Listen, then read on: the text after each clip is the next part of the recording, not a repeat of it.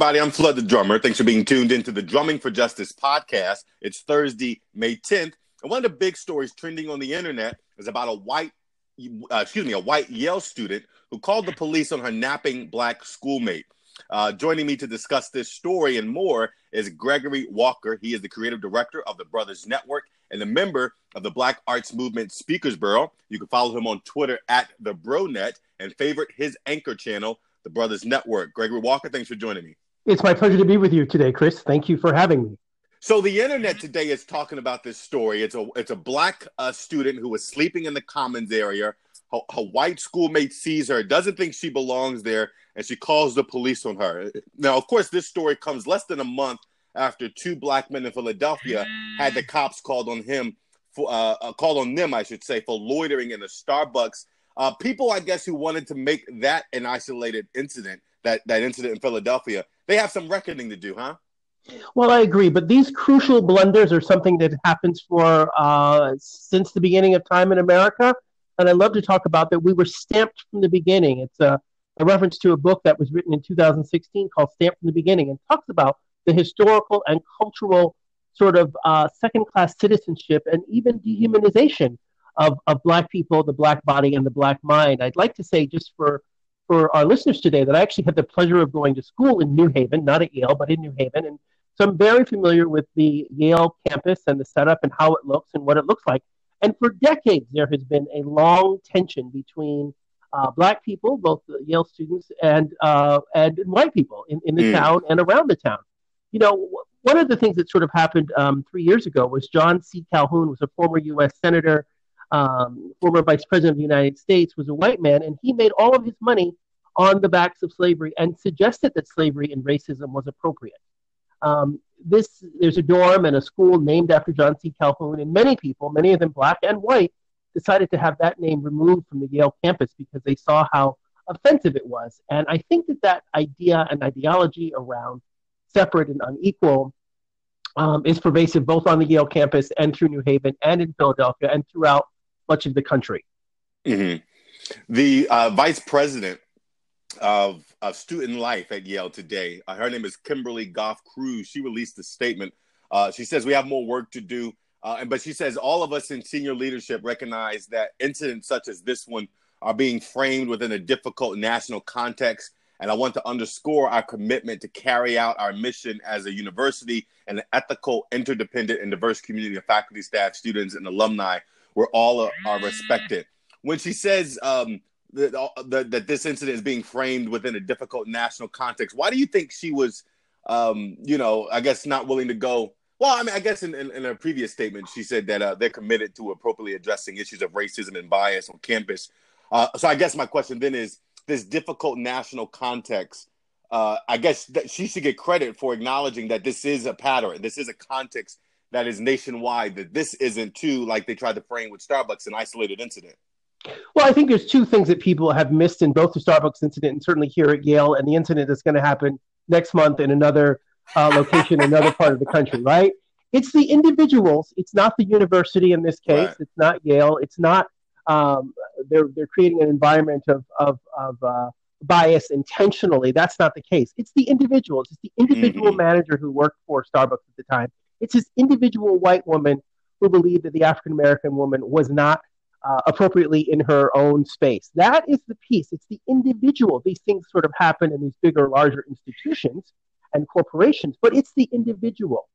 What I do at the Brothers Network, along with my board of directors in Philadelphia and in 6 other cities, is talk about how great and Black men are and how always have been. So my work is to change the narrative for individuals. We love if we get institutional support, but we want to talk about individuals. It's that white woman who feels marginalized, that she too is a Yale student and she doesn't think this Black woman belongs there. It's the individual. So do you think it's unfair right now for people? Because I'm looking on Twitter at some of the responses, and one person says at Gord Macy writes, "Thanks to Yale University, we can now add taking a nap to the endless list of things Black people cannot feel safe doing." Do you think that's a fair statement? I think it's an unfair statement because we have felt safe. Sojourner Truth felt safe, right? We felt safe. When I was living in New Haven, I lived with someone who's now a professor at CUNY in New York, Robert Reed Farr. And so Robert Reed felt very comfortable getting his degree there and graduating. There's tons of black graduates from Yale University. Some of the smartest people in the country. Some of them hold public office in Philadelphia. Mm-hmm. Everyone has the opportunity to go to Yale and be at Yale and be there in their full right and learn. That's what it's for. It's a higher institution, a college of education. It's a higher institution. So you're not willing to focus on. You don't think we should be condemning the institution as much as we should be condemning that student. I think people should go to www.thebrothersnetwork.org and look at all the great things black men have done. And I want that white woman who falsely accused this fellow student of sleeping in the dorm and not belonging there. I want her to go to that website and look at it and see all the great things that black people do. Mm-hmm. The creative director for Gucci now is a black man. Louis Vuitton. Right? The person who designs furniture for the top French brand Roche Dubois is a black man. Mm-hmm. So it's not the entities. And I think with Gucci, I think you mean Louis Vuitton. I'm sorry, what did I say? Kanye West's former fashion director now works at Louis Vuitton. I'm a prophet, so maybe I'm anticipating what will happen next. And the young lady, the black young lady at the Ivy League school that we're talking about, Yale, her name is Lolad Sinyabola. I believe she's of African descent, as we all are. A beautiful black woman, too.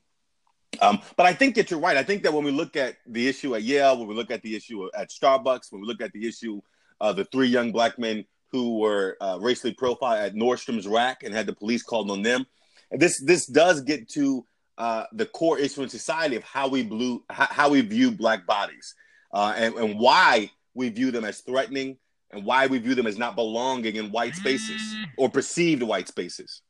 And this goes back to Stamped from the beginning. There's an intentional ideological framework in this country and really around the world that says you should be fearful. And I reject the idea of the black body. I think it's more the black mind that individuals are afraid of, because that's more fearful. The black body, but when those three black bodies are at Nordstrom's Rack and they're buying clothes, they're not fearful of their mind. They don't know these people. They just see black bodies in a space that's traditionally reserved for white people of a certain status, and they think they don't belong. They don't care about I think it's the idea that how could this black man possibly know about Nordstrom's or Nordstrom's Rack getting discounted clothes, which is something you and I like to do a lot, buy things on discount. How could they possibly know about it? They couldn't possibly be intentional and have thought about they were coming to this particular store. They don't believe it. The storekeeper does not believe it. The store salesperson does not believe that the person, these black men, could possibly know about Nordstrom's Rack. They know it's an off-brand for Nordstrom's. They think they are not aware that they are, buying these things at a discount, right? And I love that one of the young black men, he said, I wanted to prove to them that I did belong. You did wind up buying something at the end. Of course. But you know what? Do you know how many other people buy things at Nordstrom's? Mm-hmm. Right? And when we look at theft, right, we talk about our friends who work in security at retail stores. The white people are the people who are stealing. When I'm regularly in Whole Foods and the Dollar Tree, put that out there, it's the white person who comes in and puts the cheeses in her or his bag or his backpack. It's not the black person. I'm in there because I really like a particular product that they have. Mm-hmm. But yet I get followed around. So it's not my black body, which is 6'5" and bald head with a beard. It's my black mind. The security person, who's generally white, says this guy doesn't belong. He couldn't possibly know. But can it be both? I don't think it has to be a both and type. I think it can be both, but I also think that people are more fearful. And I want to look at our full humanity, and I want to look at our full humanity. And I want to not just talk about, we don't talk about the white male body. Mm-hmm. We talk about white male intelligence. So I want us to be on par with that and talk about black male intelligence. There's so many graduates who are black who graduated for decades from Yale University. And this woman is going to be one of them. Mm-hmm. But again, it gets to my point, when that white student saw the black student sleeping on the commons area, or when shoppers at Nordstrom's Rack or employees at Nordstrom's Rack see three black men in their store attempting to buy something, or when Holly, the former manager at the Philadelphia Starbucks, saw the two black men sitting there, I don't believe any one of them, and I understand what you're saying, but I don't think either one of them was saying, I'm concerned about their intelligence. I think they were socialized to view their bodies alone as threatening, their presence alone in a particular space as threatening. Even Yeah, before we could even I get think to that your intelligence. the white and congratulations, by the way, on breaking that story nationally, and by the way, congratulations on being on GMA to share that story. You're the What's one who got the GMA? interview with What's with GMA? Ali. GMA, I'm sorry. No, what's that? No, Good Morning America. I'm just kidding. But the point I'm making here is that she thought Starbucks has a $4 coffee. Mm. These individuals aren't worthy of that. They couldn't possibly be here to participate in getting a $4 coffee. They don't have the intelligence to understand coffee, right? Which the coffee bean comes from, many parts of the world. And they couldn't possibly be someone here. They couldn't possibly be someone here to enjoy that. And also economically, she didn't think they could afford it. Mm-hmm. She went through a series of things in her mind about those individuals being there at that particular time. And then they talked about doing real estate. And then the police show up and they still also believe it. These people couldn't possibly be here for real estate. Black people are only renters. They're not homeowners. They don't own anything. So it's not the body, it's the mind. This is the lie. They couldn't possibly be here for the reasons that they're telling you.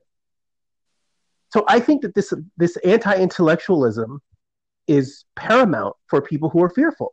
And we go all the way back to 2008 when, there was a beer summit that followed when at another university, another Ivy League university, the professor was going into his own home and the police came and arrested him. Skip Gates. That's correct. Mm-hmm. This is someone who just came from China. So black people only, when they think of, white people think there's no way this guy came from China. I like to make the joke, Black China playing on the Kardashian reference. They could not believe it. They could not believe it. Members of the Brothers Network are currently in China right now. People don't believe that. Mm-hmm. They don't believe that black men can be in China. Kehinde Wiley, artist who painted the president, worked and lived in China for a very long time. People don't believe that. So when they see a Kehinde Wiley walking down the street, they don't think this is the artist who painted the presidential portrait, who also attended Yale. Thank you for giving me the circular entry there. Is an MFA from Yale. I mean, this is people do not believe that this person belongs. Not their body, but their mind. Yeah, I'll continue to say Starbucks or Nordstrom's or any of those places, there's an idea that is pervasive in this country and around the world. But then they are socialized. I mean, so do you blame these individual people? Because I know we're talking about individuals and not blaming institutionals, but these individuals think is somewhat institutional racism. And so, I mean, I know you're not saying, I think you're right. It is institutional racism. I agree with that. It's also pervasive. When we go back but I guess my point is, I know I get your point about not blaming the institution in terms of Yale University, but there has to be some acknowledgement of institutional racism in the context that these people have been indoctrinated to believe the way they believe. Agree with you. I completely agree with you. And it goes back to Birth of a Nation, the first one, not the second one that was brilliant, but the first one. There were movies and films and literature that talked about how black people and black bodies, if you will, and black minds were inferior to that of white minds. So yes, it is institutionalized, not so much as an institution, but it's institutionalized. It's part of it. When I grew up in Connecticut, we didn't learn anything at all about black history. There was not a relevant conversation about black history. And I remember vividly. Zero? Zero. And I remember very vividly when Roots was on television. I'm really old. And my then history teacher, Mrs. Pass, ironically, a white woman from the South, and she said, Gregory, how do you that this happened to your people? And I said, well, this is the beginning of our history. We're the descendant of kings and queens. And she said, what? I said, black people the descendants of kings and queens, and some will say direct descendants of Frederick Douglass and Henry Box Brown. Okay. But I mean, the point here is that my history teacher was unaware that there had been the continent of Africa and black individuals, black human beings have been stolen from their land. She thought black people miraculously sort of got here on maybe, luxury boats or something, I don't know, and decided to become slaves, is the way Kanye West seems to think that that's the case. It was a decision. Obviously misinformed. And that's, again, why I go back to the individual. We make this false assumption that someone like a Kanye West would be informed, but he's not.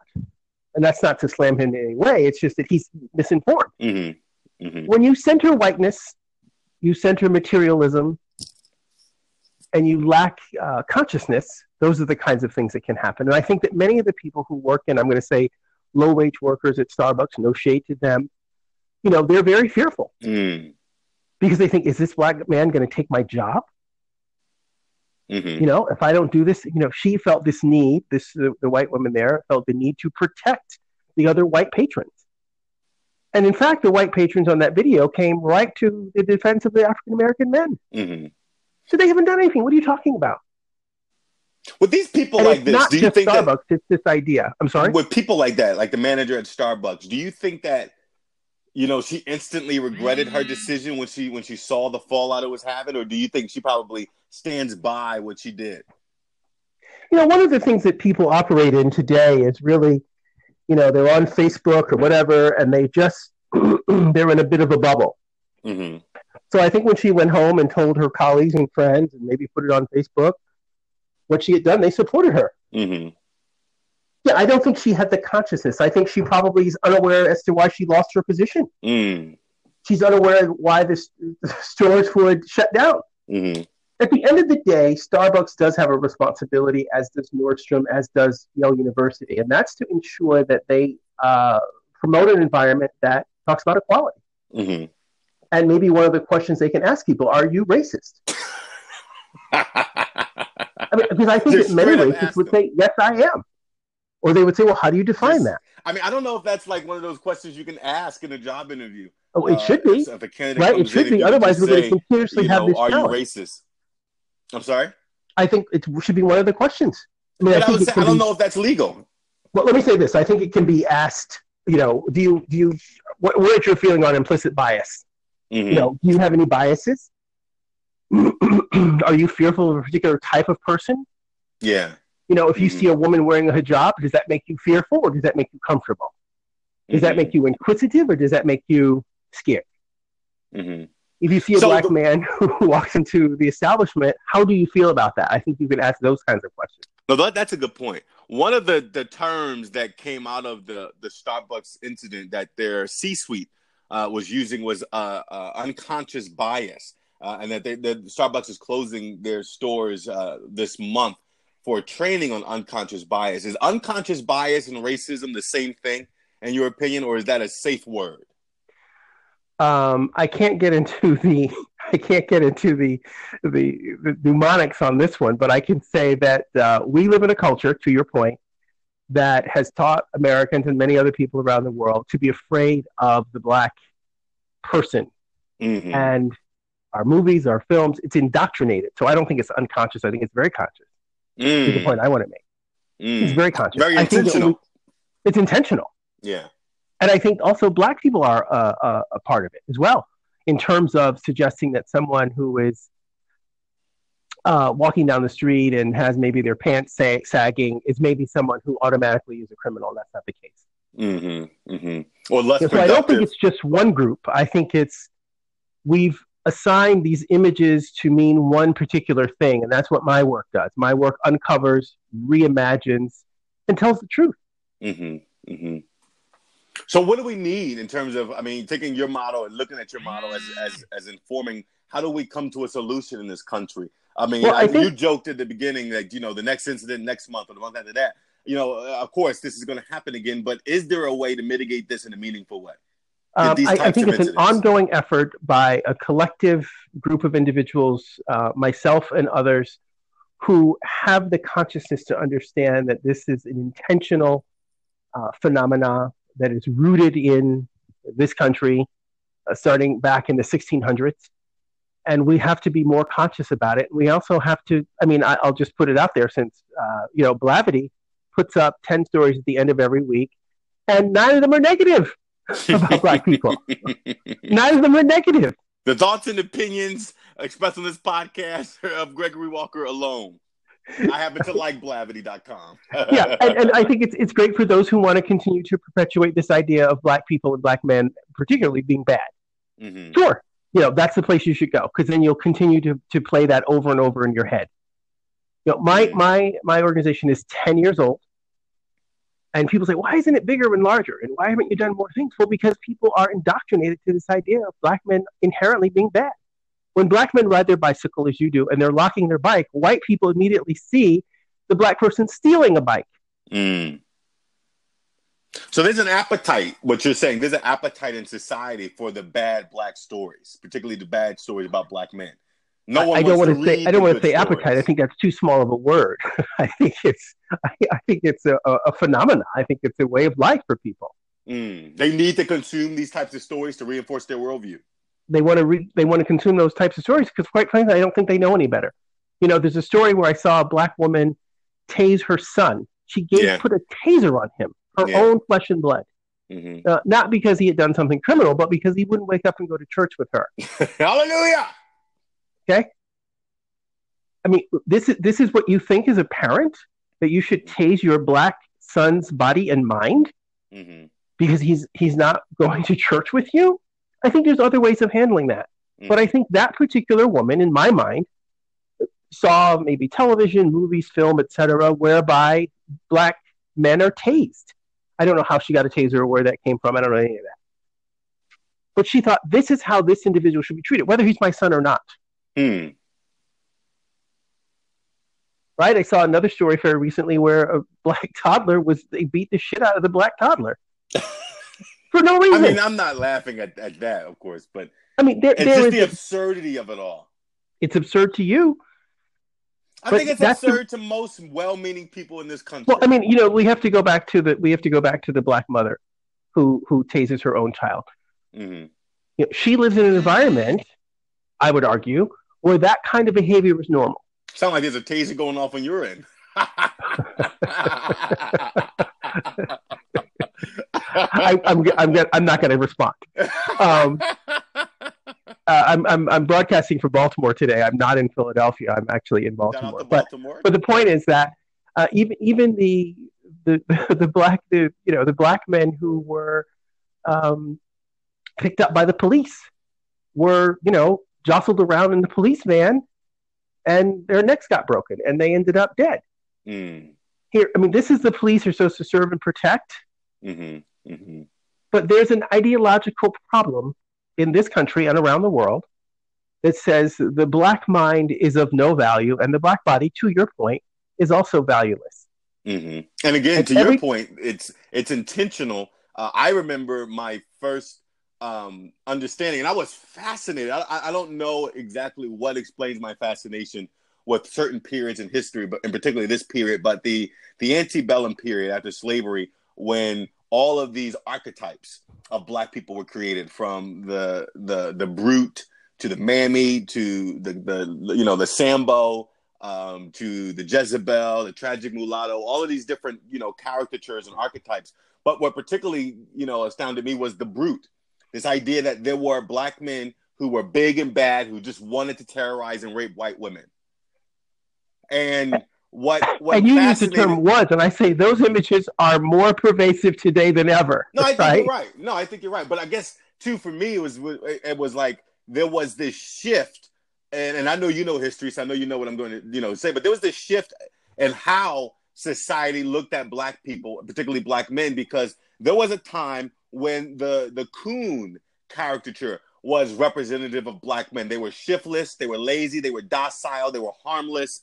They were almost like a pet. And then overnight, they seemed to transform into this brute that, you know, would just ravage and terrorize society. And it was like we went from being docile, non-threatening, pet-like people to animals.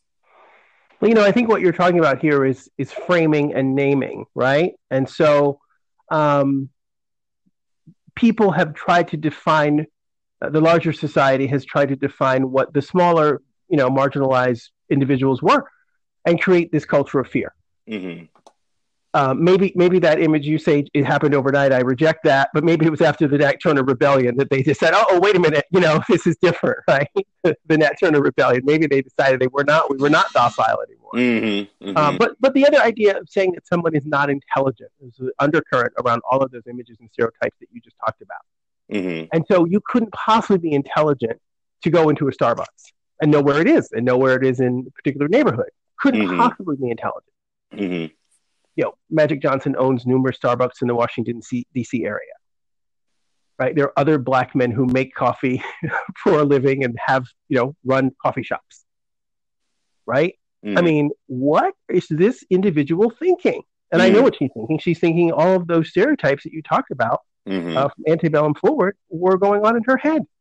Because if that white woman had gone to any number of Starbucks outside of a certain region, she would see black people in there all the time, and particularly black men in there. To your point, I remember, I don't know if they ever played this clip on Good Morning America. I didn't watch myself on TV, so I don't know what they played. But I remember telling her... you were too busy doing your radio show. How can you? That's what happens in America when you're hardworking. You can't even see yourself in the... maybe you'll have someone can send it to you. They can record it for you or something. Yeah. But go on. But I remember, right at the tail end of the interview with the young lady... we were talking about the manager, Holly, and I said, Holly, her unconscious bias or whatever this term is, wasn't formed when she began working at Starbucks. It was formed when she began to introduce herself to the world. This is an American problem. This was an indoctrination that she understood at birth, not upon employment at Starbucks. And so while I applaud Starbucks for taking this time out to address this concern with their employee, but really they have to go back and look at all of their employees at all of their stores in every state, in every part of the country and the world, and say, do you have a bias? Is it the woman in the hijab? Is it the person who's overweight? And this is something that McDonald's people just, you come to McDonald's, you can just get whatever you want. They don't look at your size, they don't look at your race, they don't look at your color, you just get whatever you want. McDonald's has some sit in there as long as you want. You can sit in there as long as you want, right? And so people have, and this is a different kind of theoretical concept. If people are having a bias, they bring that bias to work with them. To your point, if they have some racist ideas, they bring that to work with them. I have the pleasure of working for myself, which is hard work. And I would argue that I probably have some bias around something or someone. I'm not, I don't live in this. I happen not to watch television. I'm certainly not on Facebook. But I think that people who do those kinds of things consistently tune into that same bubble of watching every single story about, a black man robbing a store, whether it's a Starbucks, a coffee shop, or a grocery store, whatever. That's what Holly watches. That's what Holly watches. And so she sees that on Facebook over and over and over. And yes, I'm putting Facebook on blast. People in that bubble culture. And so you think social media contributes to the Nordstrom's rack incident, to the Starbucks incident, to the Yale University incident, to the Waffle House incident? And again, I'm very mindful about what I say because I want to be clear that it's not Facebook. It's the interest that those people are clicking on. And then they say, I like this. And then they get more stuff fed to them about that particular thing. Right? So that's how the algorithms work. Right? So it's a both and. It is the way the society is going. And then to look at, many of the people who are putting the programs together at Facebook are also racist. Many years ago, when I had my first black tie event for the Brothers Network, it was a fundraiser, I was looking for black men in tuxedos because that's what I wanted to put up because it was a black tie event. I put in black men, black tie, and what I got were pictures of inmates. I didn't do that, but I put it in Google, and that's what happened. And what did that tell you? That told me that this idea of black men being in black tie, whether it's the Met Gala or not, is not something that the programmers are thinking of when they put those pictures up. So we can say inherent bias, we can say racism. And it's also just about the images. I mean, because it doesn't just fall on the programmers. It's about what's available online on content and websites. So it's about nobody putting those types of pictures up. Well, now we have pictures up because we have that black tie event up online so people can see it. And so if they want to Google pictures of black men in black tie, they now have some pictures. Why is this issue so important to you, to reframing? I mean, do you feel like you were once looked at a certain type of way? Is that what informs your passion for doing the work you do now? Wait a minute. You say once was. Am I dead? Every single day. Every single day. Like many black men. Treat you like a criminal? I'm sorry? People treat you like a criminal? You say it with surprise and dismay in your voice. I happen not to live in a black section of the city. I happen to live in a largely white section, and I would argue, and certainly I'm happy to argue it. I think it's even harder to do that as a black man to live in a predominantly white area. That's how I grew up, in a predominantly white area in Connecticut. I think it's even harder because constantly you're barraged with these ideas of people not thinking that you belong or fit in. Mm-hmm. So I would argue that. It's different if you live in a predominantly black area. It's probably less likely. I don't know. There's no data on that. I'd love to see it. But I think it's more stressful to live in the larger world, to be the only black man in corporate America in your office. Constantly, you are under watch, real or imaginary. If something's missing, they're coming right to you. I think you're right. They're coming right to you to ask you about it. I definitely think that's true, because if you're in a barbershop with other black people, you're definitely at ease. Yeah, and I'm not. One of the things I wanted to get to, and this is another. Malcolm X spoke at Yale University in 1962. Right? People don't realize that because we were at a point in our lives where we were having these conversations about race, and he spoke and he talked about that. And he said, he went on to say that what's a Negro with a PhD, a BA, a master's, and he said still a Negro.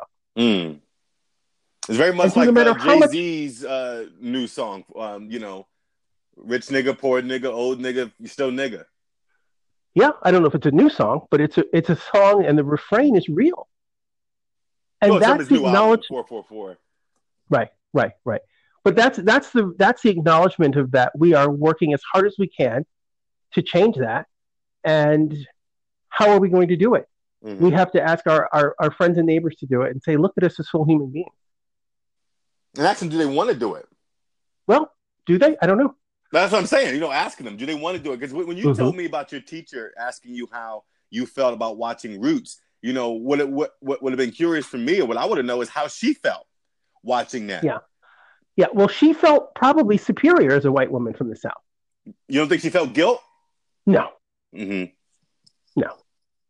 I think that, one of the heroes in the Starbucks situation, and I don't know her name, I'd love if you can interview her, it would be great, was the white woman who we hear in the video that's captured.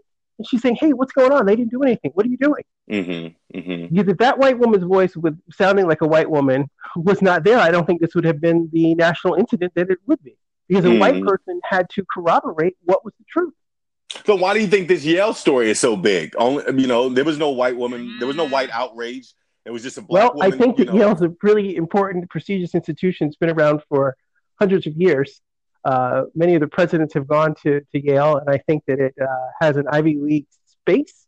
And they want to make sure, because, again, they've come under fire with the Calhoun dorm and the name of that school, and they want to change that. And they want to make sure that they're looking at openness. I believe that the universities and the institutions that want to make clear, they are interested in doing the right thing. But they cannot effectively weed out these kinds of hollies, if you will, the hollies of the world. They cannot weed out the, and I would argue that this particular student, she should know who's in her dorm, the white woman, and she should have a sense of who it is. Right. And these kinds of things can be avoided by saying, hey, are you a student here? I haven't seen you before.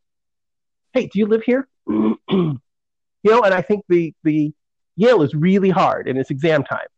And so you can fall asleep while you're there. And we just learned her name. Her name is Sarah Bracks. That's the young lady's name who called the cops. We're just learning her name now. Sarah Bracks, Braascha. I believe that's how you pronounce it. Sarah Bracks. Yeah.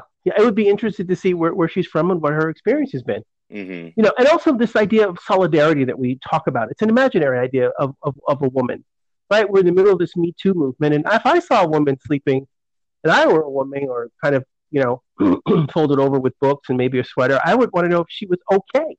That would be my first inclination.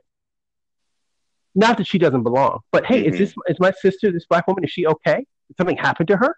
Is someone chasing her? Was she passed out? Was she dehydrated? Was she drugged? Is she lost? What happened? What's going on? In this notion of the Me Too movement, I want us to have a greater sense of solidarity, sisterhood, and brotherhood. And their first response is, are you okay? Don't continue to victimize someone. So now at Yale University, you think that it's their responsibility to have kind of mimic Starbucks and have an unconscious bias training for No, no, Why no. I not? don't think that. No, well, because they would have to go back and look at the unconscious bias from John C. Calhoun and how he promoted slavery from their very No, I walls. mean they could deal with the current student body class forward and saying, look, this is Yeah, how. I think that what we have to do is ask people to take 3 seconds or 5 seconds or 10 seconds and just assess. Hey, wait a minute. Is this person injured? Is this person okay? Mm-hmm. And also 10 minutes before that, or an hour before that, or a semester before that, right? So since January, I suspect that they live together in that same space. Pay attention to who's in your environment. Mm-hmm. Pay attention, right? I suspect, I don't know, that those black men frequented Starbucks before in Philadelphia. Mm-hmm. Mm-hmm. You know, pay attention. See who's around you. That takes 2 seconds. Lift your head up from your phone and pay attention to see who's around you, so you can determine whether or not this is a threat. Mm-hmm. It takes 10 seconds, Mm-hmm. right? Mm-hmm. There was an incident earlier, and I'm sorry I don't have all of my data, but there was an incident. The black man had just had a car accident. His head was bleeding. He, got out of the car, wanting someone to call the ambulance, went up to this woman's house, and she, in fact, called the police. His head is bleeding. We give the racist people, white woman's house. His head is bleeding. He had a car accident. The police show up and arrest him. Yeah. So really, it takes 2 seconds for this white woman to look outside of the window and say, oh my God, there's a car accident. Right? I am asking people to do the hard work. Mm-hmm. I wonder if this individual's from that car accident, as immediately move into fear when someone's bleeding from their head. My That's response, almost an and I hope irrational. That's an irrational fear. I can't decide what's rational or irrational, but I'm going to ask people to take 10 minutes and think about it. Mm-hmm. Take 10 seconds and think about it. When you see someone who's harmed or sleeping or, whatever, don't go to 10 and call the police. Ask the person, hey, are you okay? Because the entire situation could have been avoided. Yeah. And not only that, people's lives could be saved, right? Mm-hmm. We have to show some compassion and empathy towards each other. We're all human beings. We have to lift our heads up from our phone. And we have to look and say, this is a human being, just like me. Do you think any of this uptick, or what is perceived as an uptick in these types of incidents, is representative or emblematic of the national political climate we find ourselves in post Donald Trump presidency or during a Donald Trump presidency? Do you think that that's related to that? Or do you think this type of behavior, I mean, we've acknowledged this type of behavior and thinking has always existed, but do you think that this current climate is exacerbating it? John C. Calhoun was the vice president of the United States and built his reputation off of promoting racism. And so, no, I don't think it's in any way emblematic of what we're seeing with who's in the White House. Mm-hmm. I do think, however, it has to do with who was formerly in the White House. And I think this is if you pardon the pun, the President Barack Obama backlash. Mm-hmm. I think that the 8 years that Mr. Obama was there and his lovely, amazing wife doing phenomenal things for this country, I think people were even more upset and are more upset about it because they wanted him to be not as successful as he was on the global stage. And I think that has driven, if you will, a wedge in the idea that, in fact, Black people are competent and are smart and are able-bodied and can get things done and are effective. Which is very counter to what we see right now in Washington. And I think this is what's driving it. In fact, that we have someone who, by all accounts around the world, people would say is damaging. This is Donald Trump damaging the reputation of the United States around the world. And people saying, oh my God, this is a white male ruining it. He's doing what they wanted or thought Obama would have done. Be chaos, scandal after scandal. Relatively unproductive. Correct.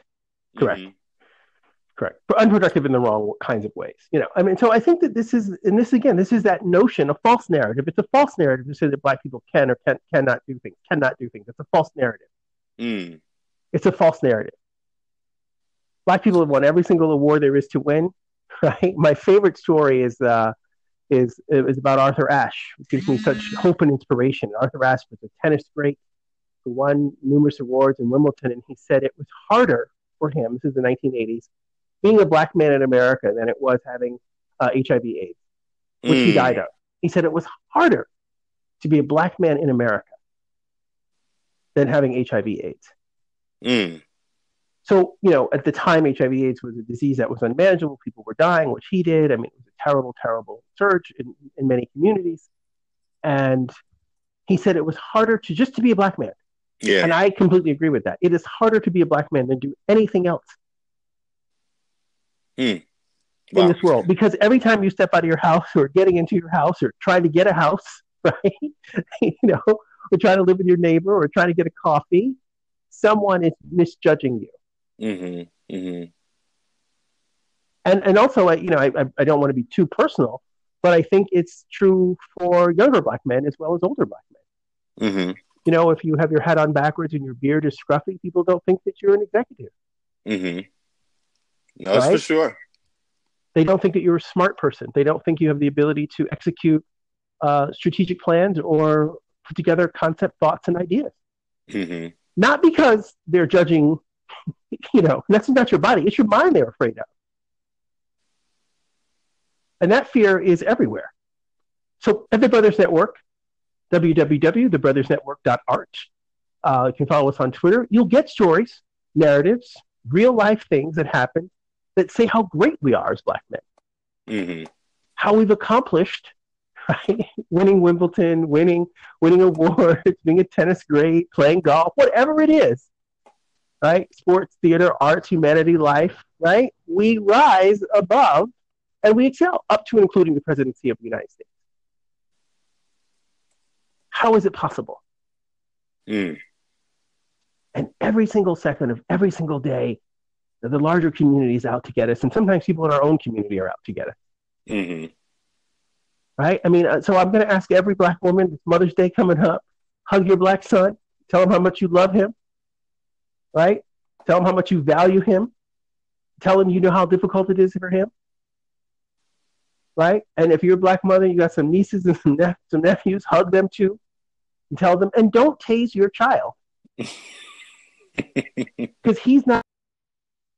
Maybe he's actually sick, and that's why he was sleeping. Maybe that's why he wasn't able to go to church with you. My dad, who lives here in Maryland, a white woman rear-ended him. They were driving in a car. She was like, "Oh my God, I'm so sorry. My dad's 80. He's bleeding. He bumped his head on the steering wheel. He's in the car bleeding." She calls the police and the ambulance. They come and try to arrest my father.